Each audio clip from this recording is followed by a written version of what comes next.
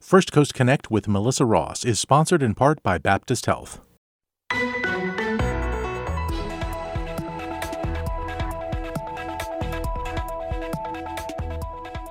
Can a bold infrastructure plan move Florida forward? Good morning. We're live with you from Studio 2. I'm Melissa Ross, and this is First Coast Connect. Thanks for listening. Just ahead, a closer look at the big outlay the state wants to spend on shoring up our roads, bridges, and more. Give us a call. It's 549-2937. Then later, WJCT is partnering up with the Florida Theater for Untold Stories, the podcast. We'll tell you about it. That and more ahead. But first this hour, it's called the Moving Florida Forward Plan. Now, what the state wants to do is invest $4 billion from a surplus in the state's general fund. And then over the next 4 years, Florida would also direct more than $130 million each year to Florida's State Transportation Work Program. They want to leverage the funds to add an estimated $3 billion more to expedite dozens of infrastructure projects around the state. So, this morning, we're taking a closer look at efforts to shore up Florida's infrastructure and Jacksonville's too, as we welcome Buckley Williams, Executive Vice President of Public Infrastructure at England, Timms & Miller. Good morning. Good morning, Melissa. How are you doing? I'm good. Good to see you. And also with us in studio, Bill Delaney of the Jackson, where they cover these issues quite a bit. Good morning. Good morning. Okay, folks, we're talking about roads, bridges, and infrastructure in our area and statewide. What are your thoughts and questions about the Moving Florida Forward Plan? Billions to be spent on this. It's needed. Give us a call. It's 549-2937. Emails to firstcoastconnect@wjct.org. Tweets to @MelissaInJax. Well, Buckley, let's begin with you. Improving our infrastructure is seen as critical to Jacksonville's growth, particularly since so many new people are moving here, right? That is very true. So I think we're all sensing that out there on the roadways, right, in the shopping mart, grocery stores, is Florida's the place where people want to be.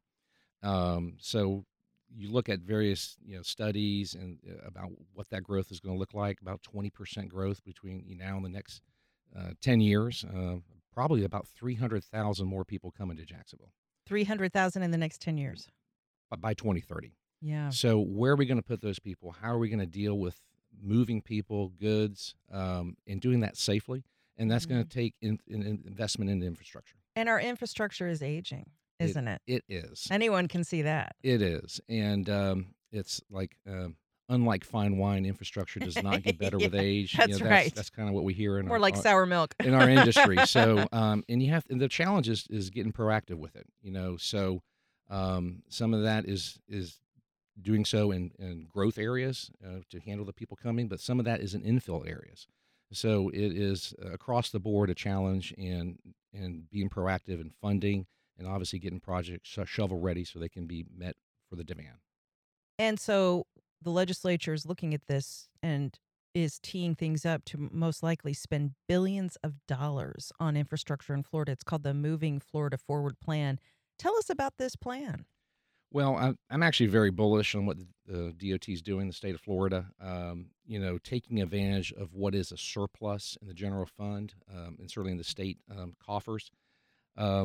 Infrastructure and transportation and the trust fund that supports that always kind of lives in tension with other state needs, from healthcare to education. But now is an opportunity to invest. We have 105 million visitors coming to the state of Florida. We're expecting growth over the next 10 years to be concentrated into just about 10 counties. That's what the DOT is saying. Mm-hmm. And 8 of those 10 counties are in Central and North Florida. So what they're doing is being able to take $4 billion out of the general fund, actually add another $3 billion in different financing options to really accelerate projects. Now, most of those initial projects are in Central and in other parts of the state, but what that's doing is really shoring up the existing work program, and really Northeast Florida has done a good job of having projects ready and really see just a ton of work coming up in the near future. We'll go to your calls in a moment. We're talking infrastructure on the show today. The state wants to spend billions on a plan called Moving Florida Forward. Give us a call, 549-2937. Phil Delaney of the Jackson Mag, our partners, where you write a lot about urban planning and issues like this. Let's bring the discussion down to Jacksonville. What are the biggest infrastructure needs in this city that you see? So it really it all it, looking at it holistically, there's a lot that you really need to do. I mean, roads is a huge part of that because your other needs, building, enough housing. If you don't have the infrastructure underpinning that, then the housing challenges that we're facing aren't going to improve. Hmm. Uh, and it's not just a matter of traffic; it's a matter of being able to plan smartly so that we have the things that we need to move the city forward. Right. Anyone who's driven around lately has seen new apartment buildings going up right and left. Of course, the big criticism is not a lot of them are affordable, but new housing is being built. And is the infrastructure keeping pace to accommodate all of these new people? Roads, bridges, sewage, other amenities. Infrastructure is more than roads and bridges. Yeah, exactly. It's all it's all connected. The reason that we're in a housing crisis is the supply of housing is greatly lower than the demand that we have. People are moving here, whether we like it or not, and if we don't build enough housing for everyone, then the prices are just going to rise. Infrastructure is one of those things. If you don't pay for it up front, you pay for it in other ways later on.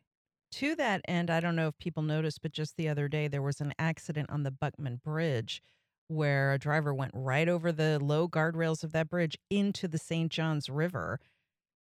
And it was reported that to raise those guardrails to make that bridge safer would cost millions of dollars. That would be an expensive infrastructure project, but it would probably protect more motorists crossing that bridge. Yeah, and that's the challenge with the infrastructure as it ages. You have to continue maintaining it and keeping it ready for every generation that wants to use it, not just the people who were there when the thing was planned in the first place. Not only that, let me ask you about this. The city council in Jacksonville just voted to spend $900,000 to build a pump station in San Marco. They say it's crucial to preventing flooding in that low-lying neighborhood. San Marco is notorious for flooding during storms. This pump station would pump the water back into the St. Johns River. Good news for people in San Marco, but of course, it's not the only neighborhood that needs that kind of infrastructure investment. Yeah, that's one of those things that's only going to continue being more and more important is dealing with this these resiliency issues. And San Marco is an area that always floods, but of course there's others. So when you're trying to plan out where you're going to invest infrastructure, you need to make sure that it's being done equitably Yeah. and as comprehensively as you can, because there are other parts of town that have exactly the same issues. The solutions may vary. It may be pump stations in some places. It may honestly be buying houses and demolishing them to create a wetlands to restore wetlands in some other areas. What are your thoughts about that, Buckley? How does your firm look at those issues? Well, they are real issues. So I think the challenge is, you can't tackle them all at once. So going through a very methodical process, um, seeing where the biggest needs are first, and trying to tackle that. That pump station, for example, has been in the works for a long time, and it takes a lot to secure the plans, the property, the permits to do that work. So I applaud that those kind of projects are moving forward. But there's no doubt that there's greater needed in other areas. And as we look to options, those are, Bill, very good examples of other options. We have to use more tools in our toolbox, not just put a pump station out there everywhere. But we know that those investments are continuing to be made. And so it's not just at the state level that we've seen those investments. Obviously, the city of Jacksonville has made an investment with their local option gas tax. Obviously, we see Clay County and what they're doing with the bonded transportation program. We know St. Johns County and other areas are looking at what they can do to serve their needs. So at all levels of government, that they're really being looked at in a very, very smart and sincere way. Let's go to your calls.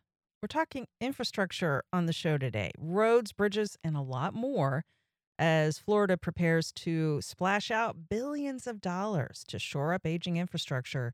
with its Moving Florida Forward plan.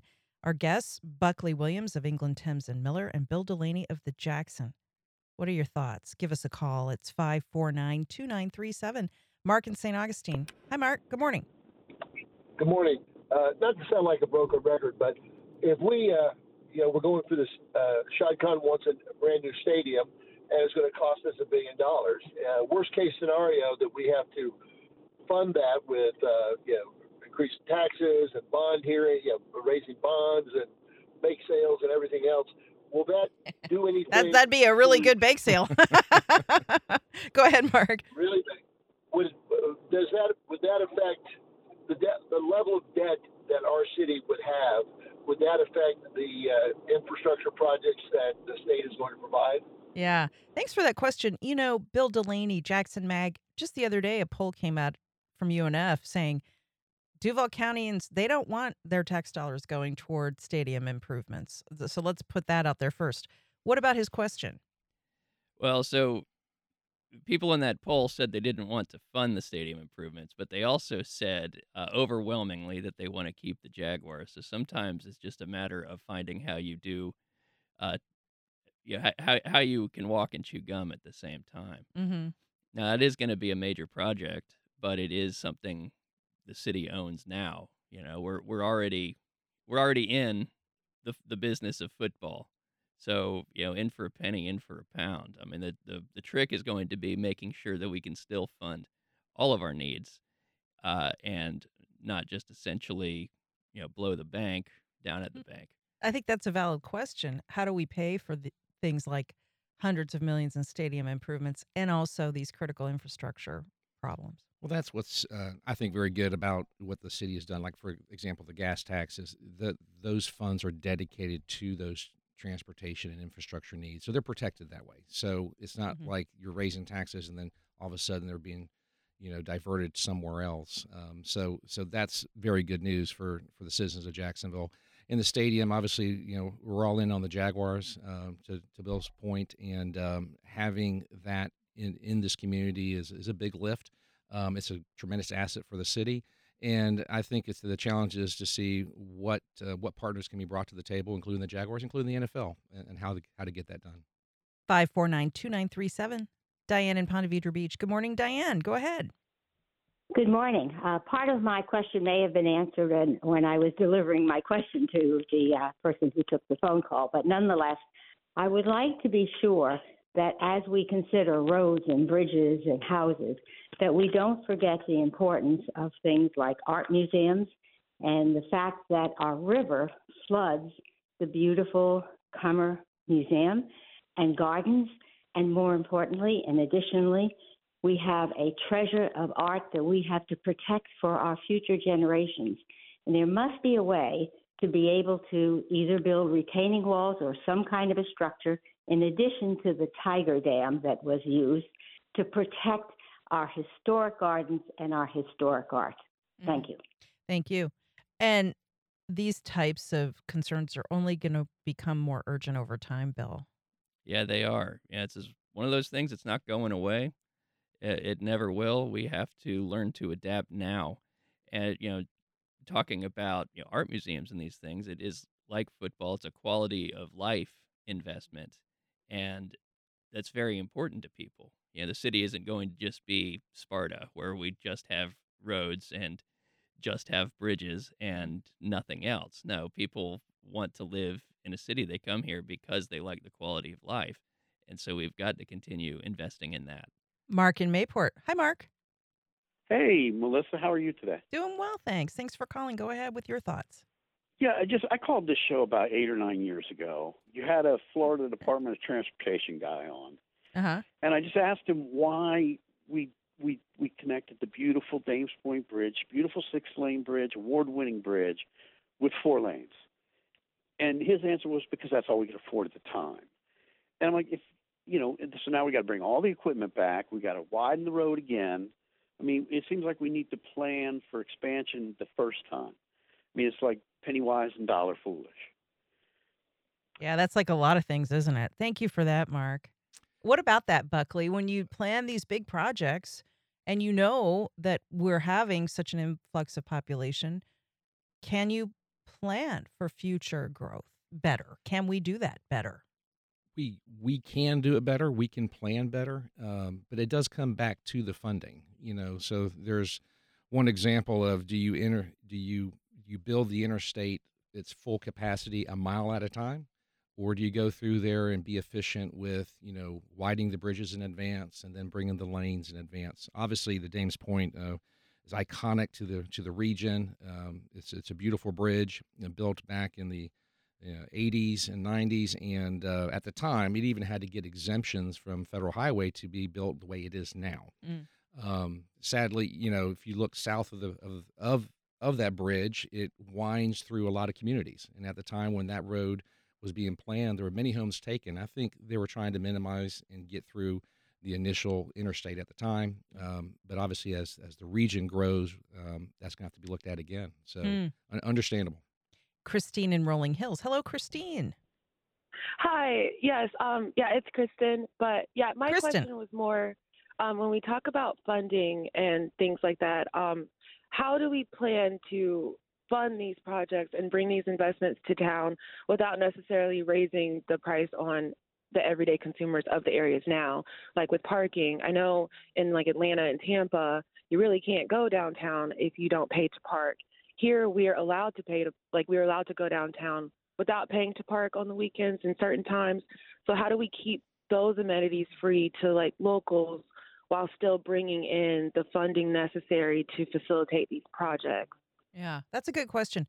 I would guess the answer is eventually it's not going to be free. Eventually, with more growth, we will become like these other cities. Bill? Yeah, exactly. One reason that it's free to park downtown on the weekends is there's nobody there. There's comparatively few people Yeah. that are going there and parking. Yeah.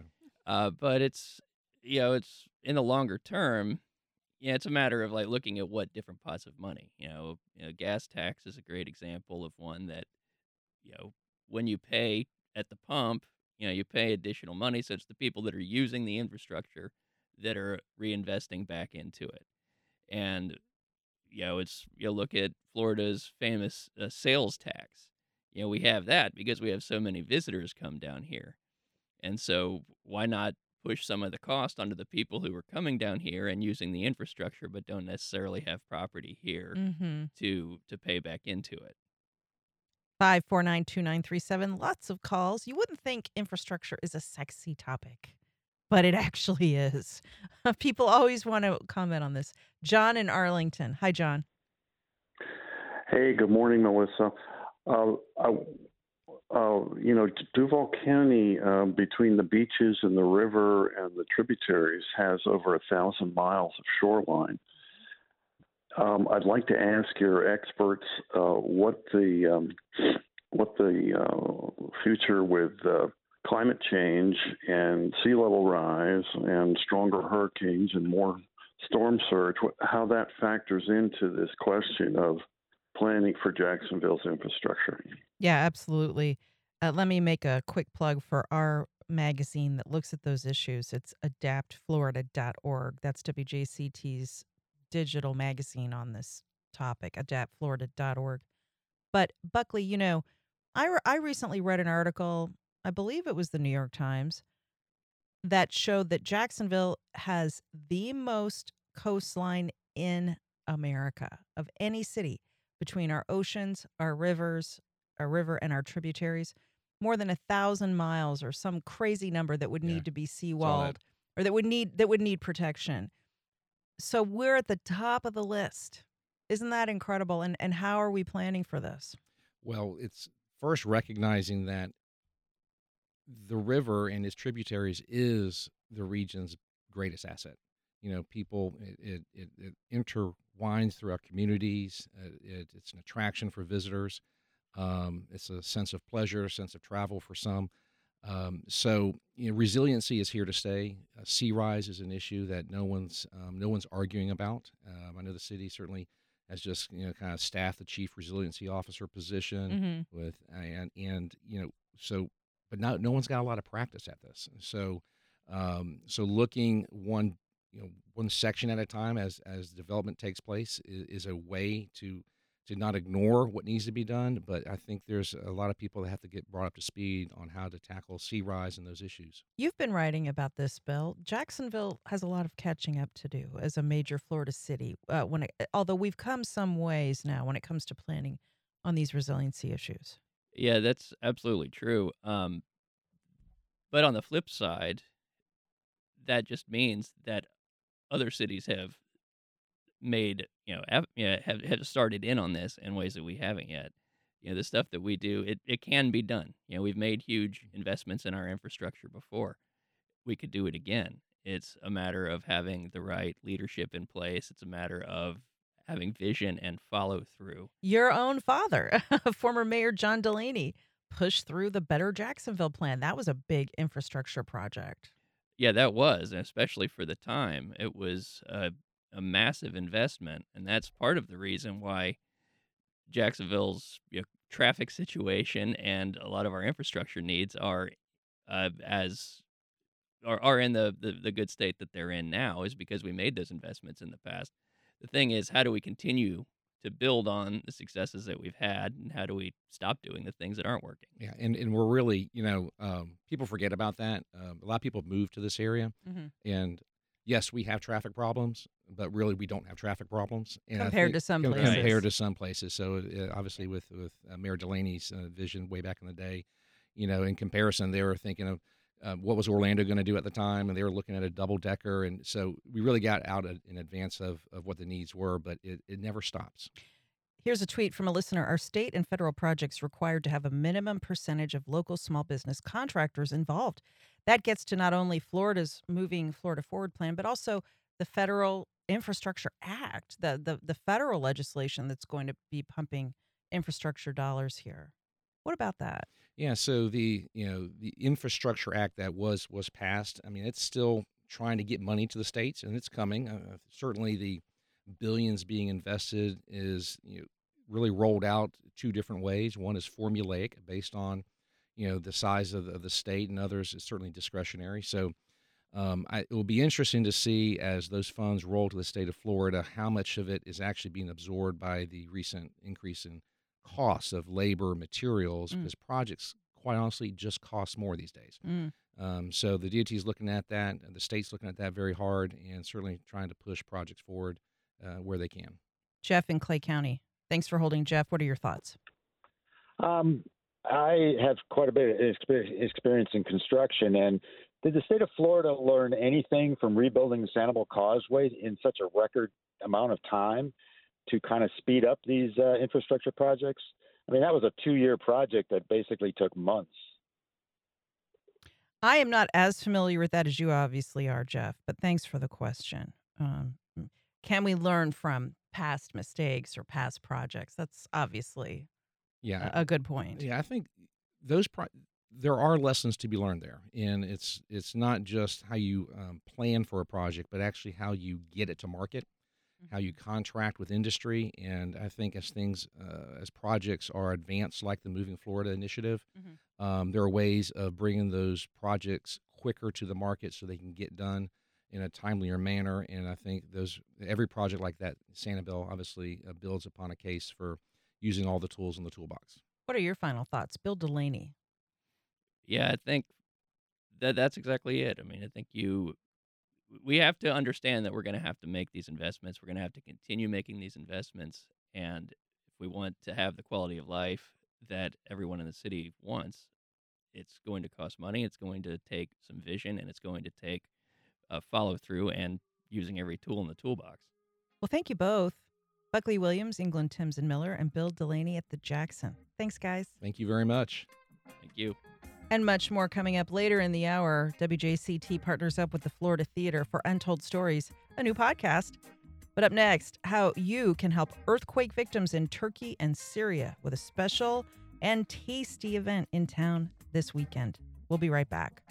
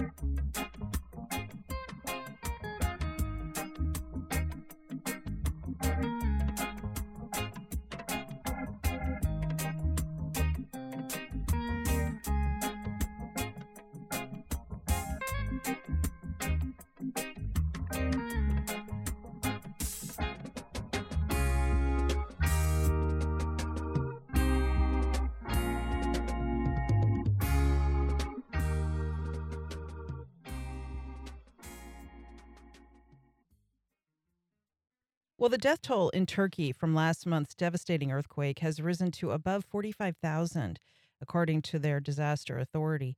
That brings the total toll of people lost, including in Syria, to about 51,000. The earthquake and subsequent powerful tremors injured more than 108,000 people in Turkey and left millions more sheltering in tents or seeking to move.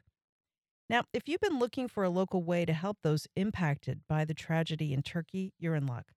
That's because the Turkish Food Festival is coming up this Saturday here in town, and all proceeds from the event will go to help the earthquake victims. We have two volunteers in studio now to tell us more, Aliyah Karakoyim and Bengisu Bektas, both of whom are involved with the Turkish Food Festival. Good morning. Good morning. Thank you for having us. It's good to have you. Aliyah, let's start with you. People that have seen the news accounts of this earthquake are horrified. It's just an incredible tragedy. Yeah, thank you so much for giving us a voice here. It's definitely impacted a whole country. The massive earthquake happened in the southeast region of Turkey, but I'll say that the whole country is mourning. The whole country, there's collective grieving going on currently. And there's a community here in town, a really vibrant one with ties to that part of the world. Yes. Yeah? Can you talk a little bit about that?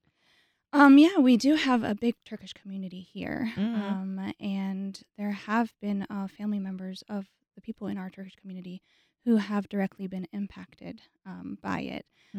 We've actually have a friend who lost her brother and his whole family to this tragic earthquake. So it's been devastating for all of us. From overseas, we're watching the news and feeling hurt and devastation. So you decided to do something. Volunteers with the Istanbul Center have organized this event. Bengisu, tell us about what's going to be happening. This sounds really good. The Turkish Food Festival. Right off the bat, I'm like, yes, that sounds really good. Yes. So far, our community has been collecting money to help the people in Turkey affected by the earthquake. However, we realize that our resources are limited. So as a community, we decided to host this cultural food festival to help collect more money and donations to send to our people over in Turkey. And this festival is on March 4th from 11 to 5 p.m. at Istanbul Center. And it will be a family-friendly it will have a lot of family-friendly activities like bouncy house and face painting for kids. We will also, like you said, be having a bunch of delicious foods such as chicken shish kebab, stuffed grape leaves, baklava, Turkish coffee. Oh, yeah. Bring it all on. I know, gözleme. And our gözleme was actually very popular at World of Nations. And what's that? I haven't heard of that one. Right. So it's a homemade flatbread with fillings. So we have meat fillings, potato fillings. And so if you missed it back at World of Nations, this is your chance to try it. Nice. Now, this is free admission and parking, family friendly, homemade, fresh, and healthy Turkish food. What could be better? This sounds great. It really is. Yeah. So all people have to do is show up and start eating, right? Yes. Yeah. Now, this is at the Istanbul Center, which is at 2032 Southside Boulevard. Tell us about the work of the Istanbul Center. Well, the Istanbul Center, their main goal is to actually just bring the community together. First of all, the Turkish community, but also open up the Turkish community to the greater Jacksonville community. We have a lot of events that go on to, engage the community in different events and different volunteer events. We do have different food festivals that go on. And so it's just a great way to come together. You also promote the preservation of the Turkish language too. That's interesting. Yeah, I didn't realize that. And this is also let's not neglect people in the community with ties to Syria. That country also has been affected, and there were a lot of Syrian Americans in Jacksonville too, is my understanding. So yes. yeah. Okay. So what else do people need to know to support the Turkish Food Festival? So, like I said, you can just come and contribute by getting the food and having fun.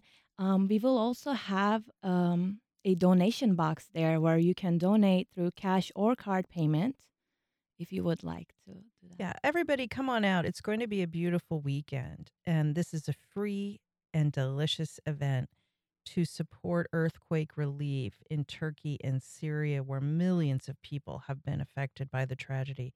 It's the Turkish Food Festival this Saturday, March 4th, at the Istanbul Center on Southside Boulevard in Jacksonville at 2032 Southside Boulevard. Parking's free, admission's free.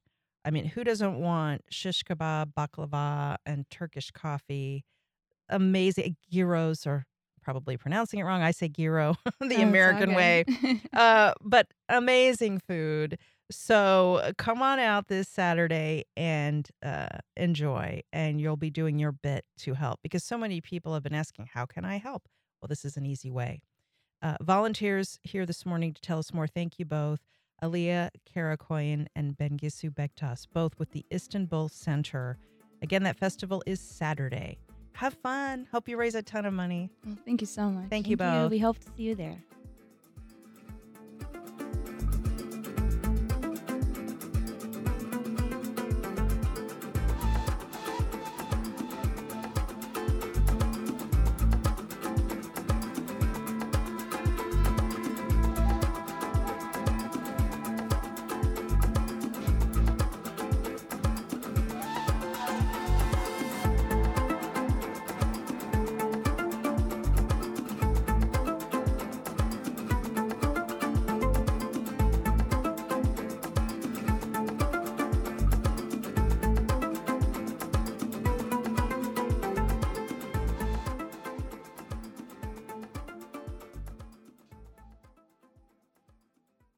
Well, the Florida Theater, in partnership with our own WJCT Public Media, is proud to present Untold Stories. It's a new radio program that will also be published as a podcast on all of our major platforms. Episodes will air at 7 p.m. on Sunday nights, beginning this month on 89.9 FM. Now, Untold Stories is a project of the Florida Theater, honoring the tradition of oral storytelling in a modern context. Untold Stories live events showcase 6 local storytellers in quarterly thematic story evenings. Here with more, Numa Saisalan, Florida Theater President. Hey. Good morning. Great to be here. Good to see you. And Barbara Colacello, Florida Theater Artistic Director. Hi. Hey, good to have you both. I think she just gave Barbara a promotion. Oh, did I? What's your? I don't even know what I did wrong there, but I'll find out in a minute. Barbara is the artistic director of Untold Stories. Oh, I see. Okay, so Numa, let's start with you. Tell us about how this is going to work. I'm really excited that we're able to bring this live production to the radio airwaves.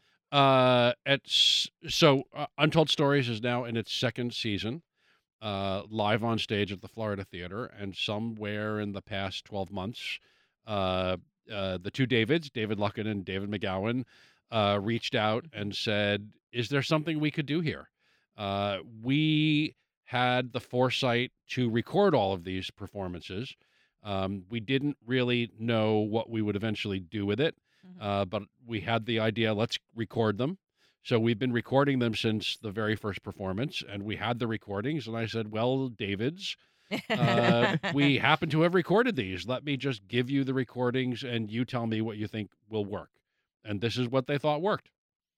This is probably not unlike the Moth radio hour that people love to listen to on our airwaves, Barbara, but Untold Stories has its own unique approach, and you've created this series. Tell us more about it. Well, we have a process where the storytellers will have an idea of a story, but it's not completely developed. And they go off and do that, but at the same time, they run stuff by me, and I ask a lot of questions, and we just start to discover things that they hadn't thought of. So it's kind of surprising by the end when they look back of what they ended up with. And the other thing is that the stories connect to Jacksonville. So it's not just the theme, but how does it connect to a place, a person, a moment, And I think people in the audience love when someone's saying my car broke down, on University Boulevard and Beach. People know, oh, you don't want to break down there. Now, it's called Untold Stories. Are these stories that the people you're featuring on stage have never shared before? In a lot of cases, yes. And I think it's important to stress that it's not a story slam, so it's not a contest. Barbara has curated a series and worked with each of the storytellers to craft a show in capital letters. So the people on stage have really workshopped their stories, and it's not some off-the-cuff evening. They work very hard, and They do. And Mhm. the point for me is that they find their authentic voice. So there's a mix of people that are professional and have a lot of experience on stage, but I think it's important for somebody who maybe is an artist who crafts a story that expresses, their journey, that they have opportunity, right? It's not slick, Mm. right? And I think the audience really, really appreciates this. Like, they invited me Mhm. into their home to tell me the story, and people appreciate the challenge. And these are genuine too. They're not Yeah. overly produced. Now, Untold Stories Ebbs and Flows was the first event of its kind in Jacksonville. Then you had Untold Stories Out of the Swamp with a whole new slate of people. Winds of Change is the next Right. theme. So Yes. each time you do this, there's a different theme. Yeah, and that helps. It helps what their story is go through that sieve. So that's why they suddenly look at events in their life differently, because Mhm. of that one structure, and that's where the discovery process is. Now, Winds of Change, which is coming up Thursday, March 30th at the Florida Theater, features two of our regular contributors, Nikisha Williams and Catalina Selvane, who's going to be on in a few minutes. So that's coming up on the live stage, right? And Yes. then we'll also later hear it on the radio and in podcast. I think yes. The first two podcasts that are on the platforms as of this morning, I think, and that are airing on JCT Sunday nights at 7 o'clock, are drawn from the first two performances, is my understanding. But we have the next 6 shows already in the can, so Yeah. there will hopefully be more. That's great. Yes. And how does this fit in with everything the Florida Theater does to showcase all manner of live performances? Everybody knows the Florida Theater is a great place to see a show, especially national touring acts. But it's a big building and it's an expensive building to open.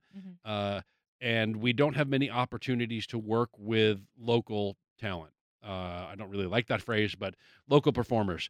And this is a way for us to Connect work to in the local community. community and Yeah. give people from all walks of life a shot at being on that stage and connecting with an audience.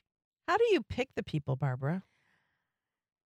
It's that's also a process. Sometimes it's just magical.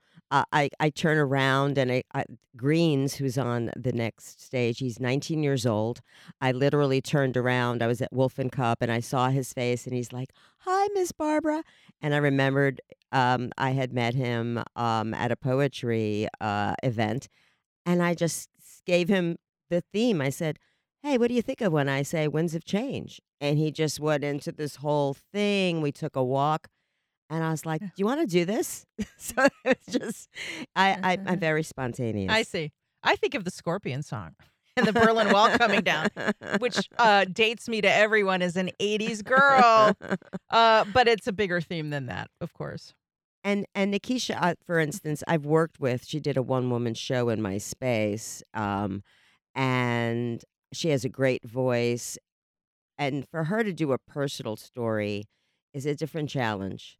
Some people are always on the air, or we know them as an activist, and suddenly we hear their personal story, and you understand why they do the work they do. And live oral storytelling is an ancient tradition. Absolutely, You're trying to modernize it. Why do you think it's so central to the human condition? It's how our history does get passed down. There's nothing like in a room with eye contact. You can hear the person's breath. You feel their passion, their fear. It's it's once we started putting words on a page, you really have to learn how to lift up those words to recreate that experience. But live, it's magical. Yeah. So people do need to come out for the live show on March Absolutely. 30th. But, Numa, the acoustics at the Florida Theater are really good. So these radio shows and podcasts are going to sound really good, too. Yes, I'm really looking forward to hearing it on the air. Have you heard any of it yet? I have not heard any of it yet, so I'll be listening Really? for the first time. We're excited. The storytellers are very excited. I don't even know who's on the broadcast, so I'm excited. Okay, it says here from the press release, the March 5th and March 12th programs will be adapted from the Ebbs and Flows event dating from November 27th, 2021. So if you listen Sunday at 7 o'clock this Sunday on 89.9 FM, you will hear some of the performers from that initial event. Okay. Yeah. So I don't know who those will be because Well, I it's didn't a edit it, but surprise. it And might if- be a surprise. If you like what you hear, the next live performance is March 30. That's right. Right. And I would think because these are all local performers, all their family and friends are coming to cheer them on. And It is super fun when that happens. People do bring family and colleagues, and you can tell where they're sitting when the person But walks on stage.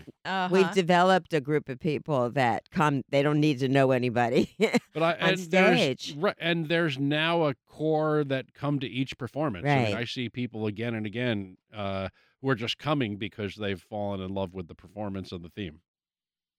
Yeah, we've got an amazing response. And Barbara's done great work. that's Thank so you. great. Congratulations. I'm so excited to hear that. So, folks, get your tickets now for Untold Stories Winds of Change coming up Thursday, March 30th at the Florida Theater. Tickets at floridatheater.com.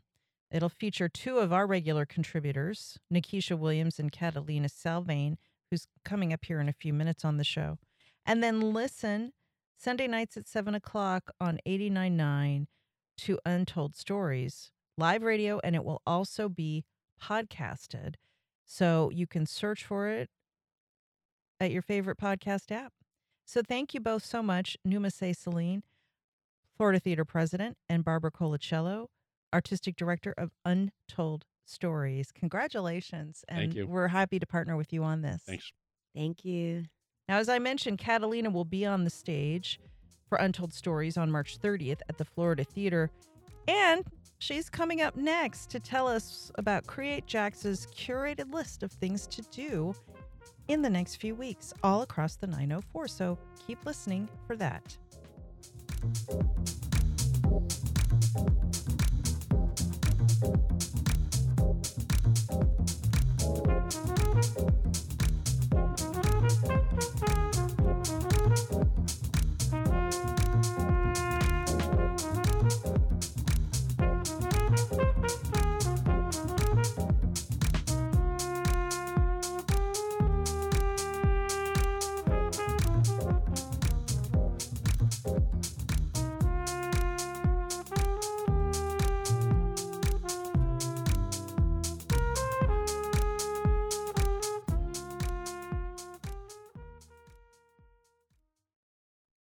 Jacksonville Science Festival returns Thursday through Saturday, March 2nd through 4th at FSCJ South Campus and Seawalk Pavilion, featuring live science experiments, art projects, food trucks, and a rock climbing wall. Open to the public. More at jaxscifest.org.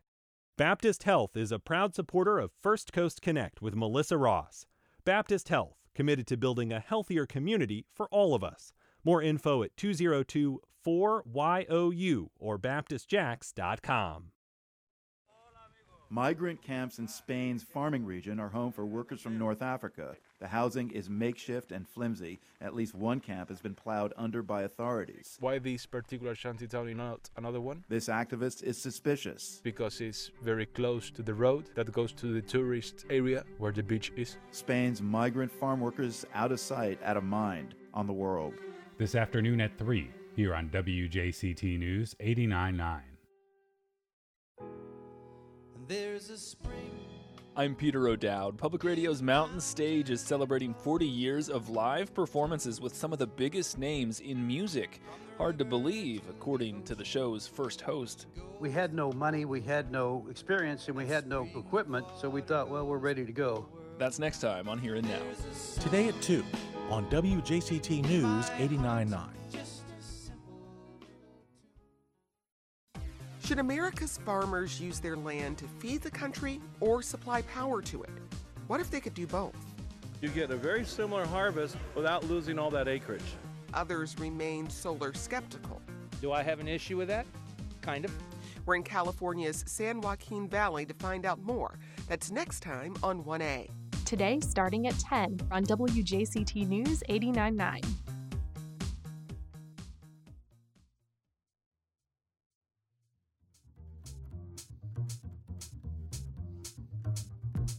Welcome back. From the Gate River Run to Vive Wellness Festival to Bad Bunny's Birthday Bash, lots happening around town. Create Jax always has a curated list of the best events and places to check out. Catalina Selvane is here to share it with us. Good morning. Hello, good morning. Good to see you. Always happy to see you, Melissa. Now, you're going to be on stage March 30th at the Untold Stories show at the Florida Theater, so I just wanted to mention that one more time. Congratulations. Thank you for bringing my nerves back up. I had just calmed them for a little bit, but yeah, I'm excited. It's going to be really, really great to get this specific story off my chest finally. You'll do great. And our contributor, Nikisha Williams, is also on that lineup. So check that out, everyone. But that's not coming up till the end of the month. And you've got to create Jack's list of things to do this weekend. What's happening? Ooh, a lot happening this weekend. And it's one of those where you're like, well, I guess I'll try to make it to all of them. But good luck if you can. So Friday night, there's a really cool exhibit opening at the Crisp Ellert Art Museum. New York-based visual artist and filmmaker Sasha Wurtzel is opening the Dreams of Unknown Islands, St. Augustine. This is an immersive installation that brings together sound and projected film, and it's really cool because it's a love letter to the ecological dreamscape of Florida because Sasha was born and raised here. So it's going to be really cool to see the beauty of it all through another artist's eyes. So that's Friday night at 5 o'clock. It's free and open to the public. The Crisp Ellert is in St. Augustine, in historic St. Augustine. Beautiful museum. Okay. The Gate River Run is this weekend. I forgot all about that. I did not. I didn't sign up to run, but you can't escape it. This is one of the biggest events in the city. It started in 1978, and now it's the largest 15K in the country. So if you've never heard of the Gate River Run, somehow this is where runners get to wind through downtown, over the Main Street Bridge, all through San Marco and San Nicolas before climbing the monstrosity that is the Hart Bridge. They call it the Green Monster, don't they? They sure do. But it's really impressive. If you can get through the 15K, you get my respect, 1,000%. And, all through the race route, you see people cheering the runners on, handing them water, while they themselves drink mimosas. That's right. That's right. People get really into it. Yeah, that's the best part is, if you're not into running, you can absolutely set up a cheering section along the race route and just have fun cheering on the runners. Cheer them on this Saturday. The Gate River Run kicks off bright and early Saturday morning. Now, also Saturday, downtown at James Weldon Johnson Park, it's Vive Wellness Festival. Yes, Melissa, this is one of my favorite events. So this is in James Weldon Johnson Park, free to the community. No money to come and enjoy a day full of connecting with your body and the community, because this event is put on by Vive Yoga Studio, which focuses on making wellness and healing accessible for people of color, but it's open to everyone. Nice. So this will have Zumba classes, guided meditation en español, which I love, yoga sessions, but then at the end, the day ends with a drum circle and ecstatic dance. Do you know what that is, Melissa? I know you're going to tell me. Yeah, it's where you just get to dance however it makes your body feel good. The Elaine dance, in other words. That would be me. That's pretty close to what you see sometimes, but it's like you don't really necessarily need rhythm. You just are able to express whatever energy is in your body. Interpretive dance. Pretty much. It's a lot of fun. Kids are welcome to come too. They've got the play area at the park. It's great. Nice. Okay, so that's Saturday kicking off 11 a.m. downtown in the park, Vive Wellness Festival. Then also Saturday and Sunday, head over to the Clay County Fairgrounds. For the Strawberry Festival. Think of any family-friendly activity, and it's most likely happening at the Strawberry Festival. They've got, of course, arts and crafts, bounce houses, free rock painting. Never done that before. But they've got pony rides too and a berry cute baby contest. And then all the food, all the strawberry themed food you could think of, organic strawberries, Plant City strawberries, strawberry wine slushies, a little bit of everything for everyone. And admission's only $6 for adults. Kids 2 and under get in free. But if you bring a canned good, you get a discount, and that benefits the food pantry of Green Cove Springs. Excellent. Then moving ahead to next Friday night, March 10th at Underbelly, it's the Bad Bunny Birthday Bash. Ooh, yes, it is. And I am so stoked for this one. So from the partiers who brought you Noche de Verano, Sin Ti, this is celebrating the man who brought us a movement from his 2020 album, Yo Hago Lo Que Me Da La Gana, which is I Do What I Want. And we just get to party to Bad Bunny music all night. DJ Jandro is playing his hits all night long, so prepare to sweat. But get your tickets early. It's $15 early, $20 the week of the show, or $25 at the door. That's next Friday night. At Underbelly. At Underbelly. For the full list, go to createjax.com/thisweek. That's createjax with the number 8. Catalina Selvane and Create Jax always say, only the boring get bored. So have fun, everyone, whatever you choose to do. Have fun at the storytelling event and everything else you're doing. Everything else I'll be at this weekend. That's right. We'll close with some Bad Bunny. And thanks for listening, everyone. Thanks also to David Luckin, Heather Schatz, Brendan Rivers, Brady Corum, Michelle Corum, and all of you. Drop us a line anytime at firstcoastconnect@wjct.org. I'm Melissa Ross. We'll be back at 9 a.m. tomorrow. In the meantime, make it a great day. Yo, a veces es dolce, a veces vulgar. Y cuando te lo quito, después de los paris, las copas de vino, las libras de mar. Tú estás bien suelta, yo de safari. Tú me ves lo fenomenal, pa' yo devorarte como animal. Si no te operas, yo te voy a esperar. En mi cama y lo voy a celebrar. Baby, a ti no me pongo, y siempre te lo pongo. Y si tú me tiras, vamos a nadar en lo hondo. Si por mí te lo pongo, de septiembre hasta agosto. A mí sin lo que digan tu amiga, ya yo me enteré. Se nota cuando me ves, ahí donde no has llegado, sabes que yo te llevaré. Dime qué quieres beber, es que tú eres mi bebé. Y de nosotros, ¿quién va a hablar? Si no nos dejamos ver. Mami, me tienes juqueado, sí. Si fuera la Uru, me tuviese parqueado. Dando vueltas por el condado, contigo siempre arriba. Tú no eres mi señora. Support for First Coast Connect is provided by Baptist Health and the North Florida TPO.